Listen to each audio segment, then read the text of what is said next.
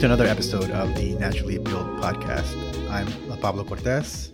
And I'm Analicia Gomez. And today we have Jonathan Stalvey. He is a landscape designer at SVA in Santa Ana, and a good friend of mine that we've actually worked together in the past at a firm in Newport, MJS. John, how are you? I'm doing good, man. Thank you. Thanks for being joining us, man. Thanks for making the time. I know you're busy. I know you're busy. You've been busy. Very busy right now. Yeah, very busy. Cool. Well, thanks again for taking some time. Yeah, anytime. Yeah, I tried to come on the first season, man, but we just couldn't get things to work out. So yeah, I apologize for that, but looking forward to this season. Yeah, thanks. Again, we'll get into some of the questions we had from back then. I'm sure stuff has changed since then with everything going on. But I don't know, Anna, you want to kick us off with John's first question? Yeah, I know at SVA you get to work pretty exclusively with architects. So I wanted to know, how does working with architects directly on your design change your ideas or your concepts for landscape? And do you ever get to influence the building design based on landscape ideas that you may have? Right. Yeah, I mein, SVA is an architectural studio, right? We are an architecture firm, and I work daily with very talented architects from all over the country, really, and all over the world, really, it's a unique perspective because it's different than collaborating with them over the phone, right? Or handing off base sheets, or having those coordination meetings at the developer's office, right? I mean, we have these meetings daily, and to your question about influence, I guess it works both ways, right? But I don't want to say that I necessarily influence the design, or our landscape architecture designs influence the building, or things like that. I would like to say that the process, right, and the collaboration that we have together kind of develops both, not just the building and not just the landscape, but the entire site plan and the programming, and so we feed off of each other, really. And I mean, from the very beginning, I would say it's been a really great experience working with some really talented architects, and seeing the way that they think about stuff, right? And I guess from the very beginning, they have always respected and appreciated my point of view. And I have done the same, as well. So yeah, I mean, I think that we all, I mean, all of the employees, anybody who's working with me and anybody that I'm working with, I think we're all benefiting. But I think even the company as a whole is benefiting by diversifying their staff, right? So hopefully that answered your question. Yeah, so it's a much more cohesive process where from the get-go, so everything's kind of shaping each other, which is a lot different than I think a lot of architecture firms where, the landscaping kind of comes as after the fact, it's like an afterthought a little bit. Anything in particular about how architects kind of think and their design process that you've kind of adopted for yourself? It's a good question. That's a really good question. I mean, I think a lot of times, to go back just a little bit about what you mentioned, a lot of times, yeah, right, we receive drawings that have already kind of been developed, and the site plan has already been defined, and the buildings have been placed, and the programming has been there, and we don't get a lot of say in that. We also don't get a lot of say in how big some of these spaces are, and I think that having a seat at the table, I think, better informs those plans when they do go to a landscape architect, right? So they're not, maybe they're not the architect is not putting a building, maybe you're giving enough room for, the right amount of people to walk, right? Or the amount of plants that you want there, the right size tree, or you're kind excuse me, you're kind of considering all of that up front as opposed to getting it after the fact, right? So I think one of the things that I take away from the architects that I work with is like their attention to detail. So, I mean, obviously we have like a wide range of people at our, in our office. You have people that are working on construction documents. You have people that are working on site planning and interior, and we're kind of all over the place. But I think that some of them, um, they've shown me like an attention to detail that I don't think I ever got anywhere else, right? I mean, the details that they put together, the packages they put together, the it's inspirational sometimes, right? To look at some of these packages, and even just when they're talking, I don't know, it's impressive, right? So I take that away and I try to apply that to my plans as well, right? I have to try to live up to those same standards that they have in some regard, right? But then the other part that like I never really considered before is like, kind of all of the behind the scenes data that they need to get, right? I mean, how many, obviously they're working very closely with the developer, and the developer knows how many units they need to make something work, right? How much space do they need to make something work? How many people do they need to live? And there's a lot of that that's happening behind the scenes that I think that as a landscape designer, landscape architect, or working at a landscape studio, you don't really see a lot of that, I don't think, or at least I never did. Yeah, a lot of that stuff you're talking about kind of you're giving that information, right? Like when you're talking about sort of the data stuff, that's already been done by the time, a landscape firm takes over their portion of the project, right? Like Lisa mentioned, it's something that's left towards the end of the project, whether it's in design or construction, and a lot of that stuff, for the majority of people working in landscape, is they're just given that information. They don't have a direct role in preparing that, right? And I don't know, is that something that you're involved in from the beginning? Is it something that's developed while you're? Yeah, I mean, from the very beginning, right? They're looking at that. We are looking at that as a team. I mean, a lot of that is being given to you by the developer. They know what they need to hit, right? And we try to hit that number. But we also try to we try to inform them as well. If it's something that is, not possible or is going to be too tight, or if it would be better to lose a few units in order to make, some of the amenities better, or make the, the approach better, then we definitely we definitely talk to them about that, and bring that up. And They don't like hearing that, do they? No. Get rid of these 5 units. You'd be surprised, but one of the things too, I mean, we obviously work on a lot of RFPs, and we're given kind of this data that we have to follow. They love it if you go above and beyond that, right? Sure. Like, hey, we need 100 units, and then you somehow find a way to make it work with 110. Magically, yeah. Yeah, magically make it work, right? Yeah. So, you also do a lot of work with schools, right? SVA does a lot of work in education.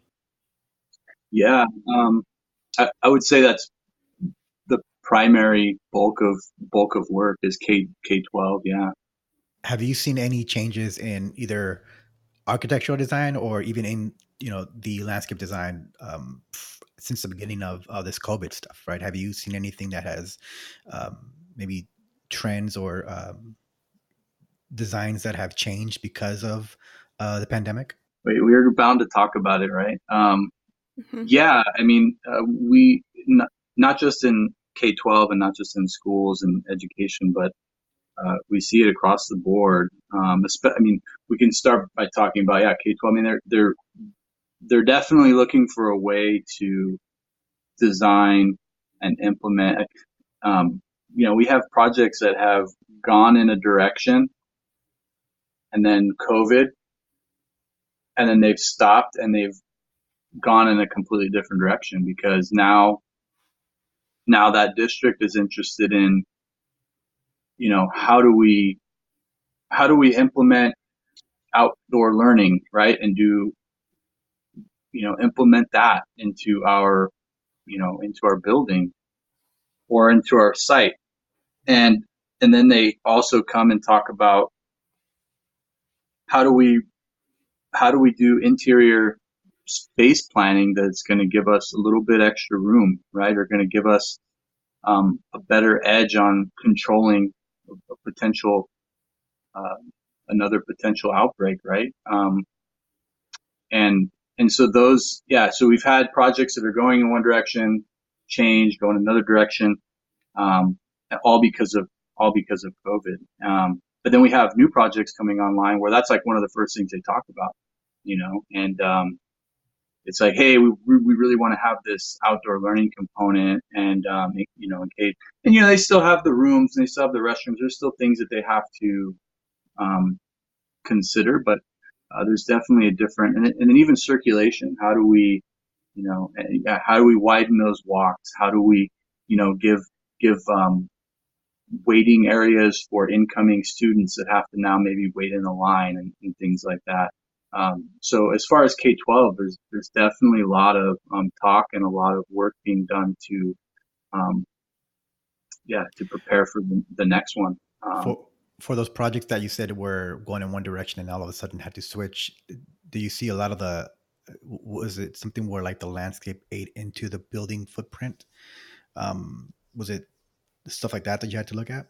They definitely look at how to utilize the landscape, right, and the site outside of the building. I mean, there seems like there's always been a need for, or a want by schools to have like that educational garden, right, or that. But now I feel like there are these components that are, creating maybe an interior courtyard space, right? Or it's not just about, hey, we have this piece of land out there. Can you put a garden, or can you put an amphitheater? There definitely is like more of this idea of how do we integrate the two, it definitely feels like it's going in that direction. So. We were talking about coronavirus and COVID and how that's impacted kind of the requests coming in through your architecture firm. About a decade ago, there were a lot of buzzwords like with the LEED and green design floating around. Have you caught on in this decade to any trends or emerging kind of buzzwords or things that people continually are talking about? Do a lot of work with some developers who are kind of focusing on affordable housing, working with companies and developers who are doing transitional housing for homeless shelters, and kind of temporary, like these temporary living conditions, right? Or maybe there's we'll use the example of like, if you have the single mother has a kid or a couple kids and having a really hard time, they can kind of house her and the family for a month or so until they are able to get their feet back up, right, back on the ground, and help her find some work, or help her at least reach out to family members, and maybe, and offering all of these these amenities to the community. And so we're seeing a lot of that right now. I mean, reusing older buildings, building new buildings. And obviously you got to provide a space for, if it's a family or a mother with children, you got to provide a space for some kind of outdoor activity, right? Right. I mean, you're thinking of all the programming, right? You're thinking about, what's the demographic that obviously everything. What's the demographic that you're trying to hit, right? Or you're trying to, in this case, what demographic are you trying to support? And what do they, not even so much what do they need, right? But like, what would make them happier, or what would make them enjoy where they're living, right? And so there's a lot of those conversations that happen at SVA. And so, one of the other things that I've noticed about developers, and I don't know if this is recent or if it's just the developers that we're working with, but I've seen this kind of openness to embrace the community in a way. So if there is this kind of affordable component that they're looking at developing, numerous projects have loved the idea of integrating a community center that's not just used by, the the the apartments or the townhomes that are adjacent, but also the community that is across the street, or the community that's down the street, or and allowing them to use these facilities as well. And the developers have, we've kind of pitched these ideas to them about kind of opening up and not creating these barriers. They like that idea. Yeah. Has there been anything that's been really surprising that was asked, for that they wanted, or, either from the developer side or the public side? Or maybe that the architect you guys proposed and they were open to it, and you thought, you proposed something and you were like, oh, this is going to get shot down, but we might as well try. And they were like, yeah, let's do it. The one that comes to mind, because it's the most recent, is a project down in El Centro, where it was exactly that. We were tasked with kind of developing a rec center for the community.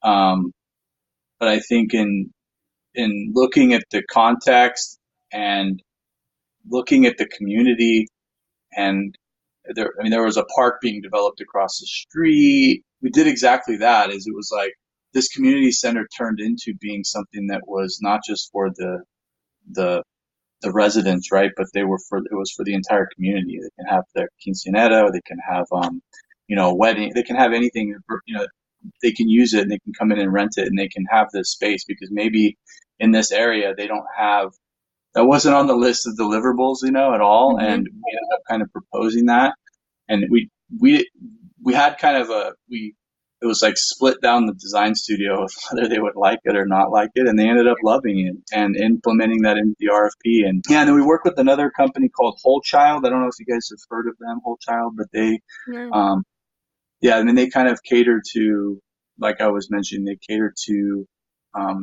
homeless families. And it's this interim housing where they're only there for 30 days, right? Or less, or maybe a little longer, but they're very much trying to get them in and get them back out, with a great head start, right? So yeah. And so how do you take a space, that's indoors, and try to bring some of those outdoor elements, or bring some landscaping features to make it feel more like you're not just in a pod in an office building or an industrial warehouse? What are some of those elements that you can include to make it bring some of that outdoors in, especially if they're, that adaptive reuse is using bigger interior buildings, where you're not going to have your own personal yard or things like that. And how do you make that bring those landscape architectural fundamentals into the indoors? What's the word? You're changing you're like changing the paradigm, right? Yeah, you're shifting it. You're shifting the paradigm. Right. And yeah, definitely. Yeah. It's like it's definitely, whether you get the project or not, whether we have a project that is addressing it or not, it's always these conversations always come up, and talking about how do you solve those issues, right? And I think that's probably, for me, I think that's one of the coolest things, is even though maybe for a while we don't get any projects that kind of address some of these things that we've talked about, but in the studio we're talking about, mm-hmm. right? And whether or not they make their way onto a project and it's in your face, and this is, this project is about, giving back to the community, and if it's not in your face, just know that like those things have been talked about across the design table. You know what I mean? With architects, with landscape architects, with the developer, with, I mean, even with civil and interior, we're all having this conversation. So Yeah, I mean that's just good for the team, right? Just to have those conversations in house, and then once if there is a project or a conversation where someone just has that thought and can bring it up, you guys have already talked about it, so it's easy to speak to that, right? And get that to whether it's a developer, an owner, or a municipality that can you can explain to them what you've talked about in house, right? And have them take a look at what you can offer and what you're proposing, and now it's in their mind and they can take it from there. right. And I think, and having, and having the guts to really bring it up too, right? And having the guts to challenge the old way of kind of doing things. Mm-hmm. And if you don't bring it up and you don't challenge it, well, what's going to happen? Status quo. The same repetition, the same, we're going to be complaining about this in 40 years. Yeah. And, I work for the government, and so I know that it's a much bigger, slower moving beast. It's a bigger wheel and a lot slower and harder to turn. So it's cool to know that there's designers and there's architects and people out there that are thinking a little bit more innovative about some solutions that we may not even know are fully problems yet. And so once that those solutions will be there on the table, kind of once we're like, oh yeah, this is what we need to address, and you guys are already there with designs in hand to kind of address those issues as we face right. I'd like to think that that seems like a great way to think. I mean, I love that idea.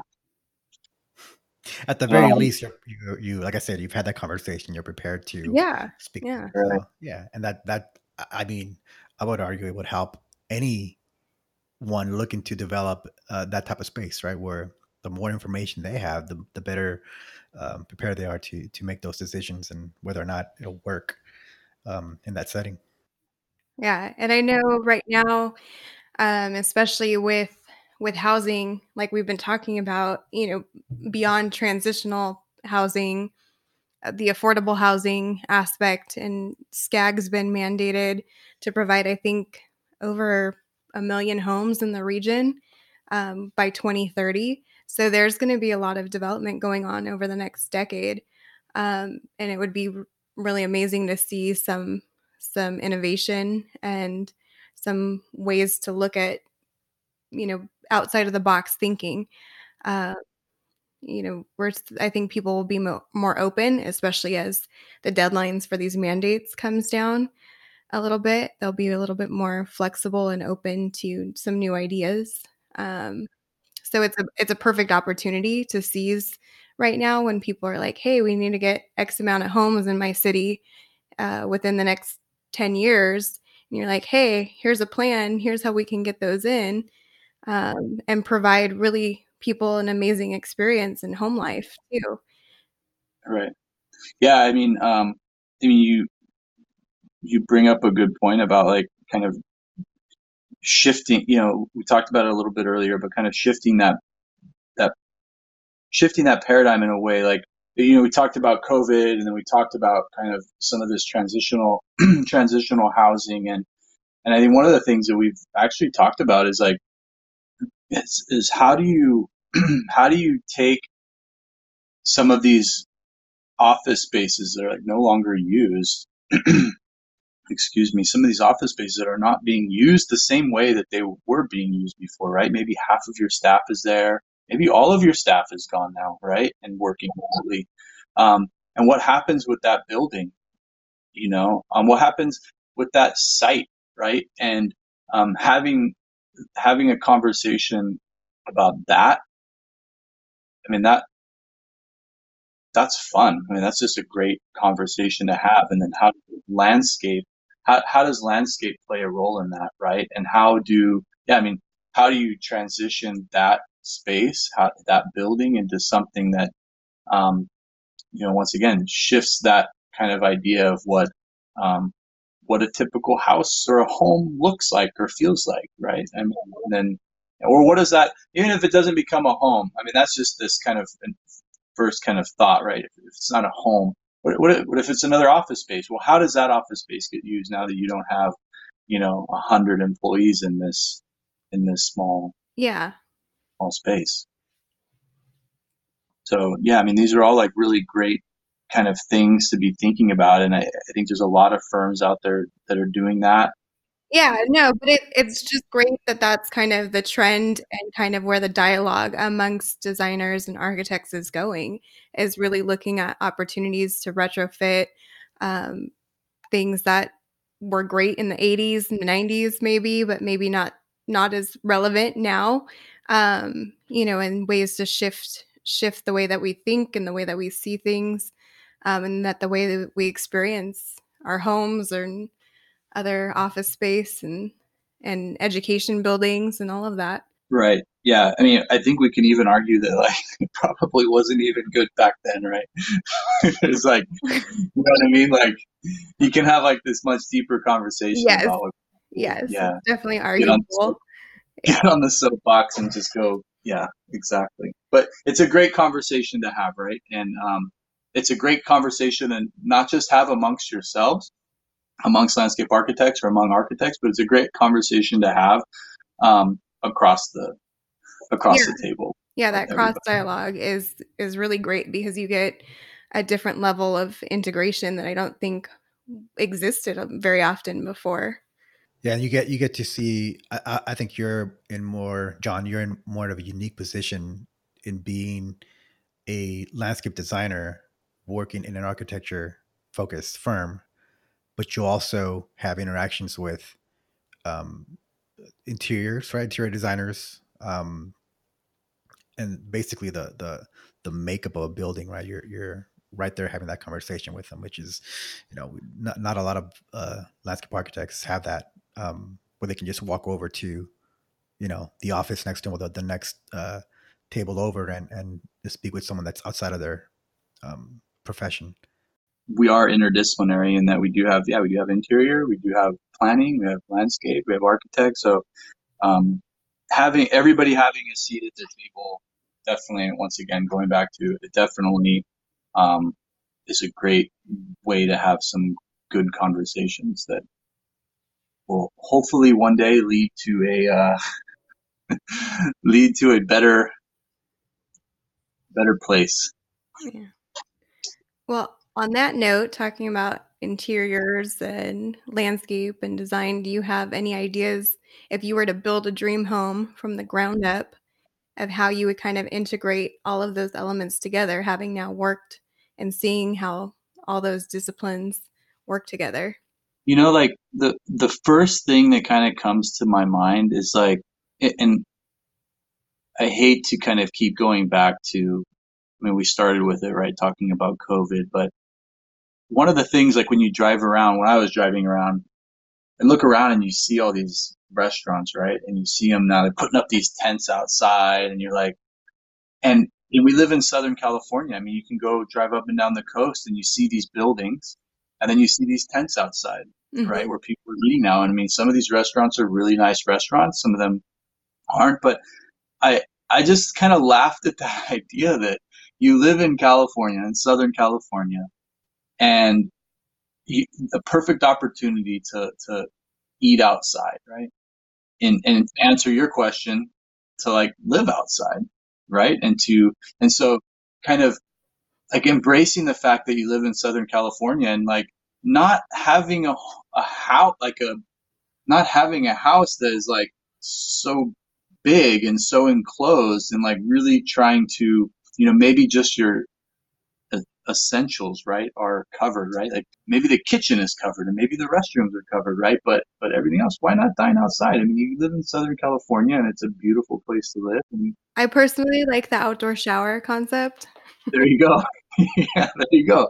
So I think, like, kind of to answer your question, I think that I would say like being influenced by COVID in that regard as well. Like how many things can you in your home open up to the outside, and yeah, could it be your shower? Could it be your, can it be even your kitchen, right? And I mean, there's already a lot of that, obviously there's a lot of that in Southern California. There's a lot of that in general.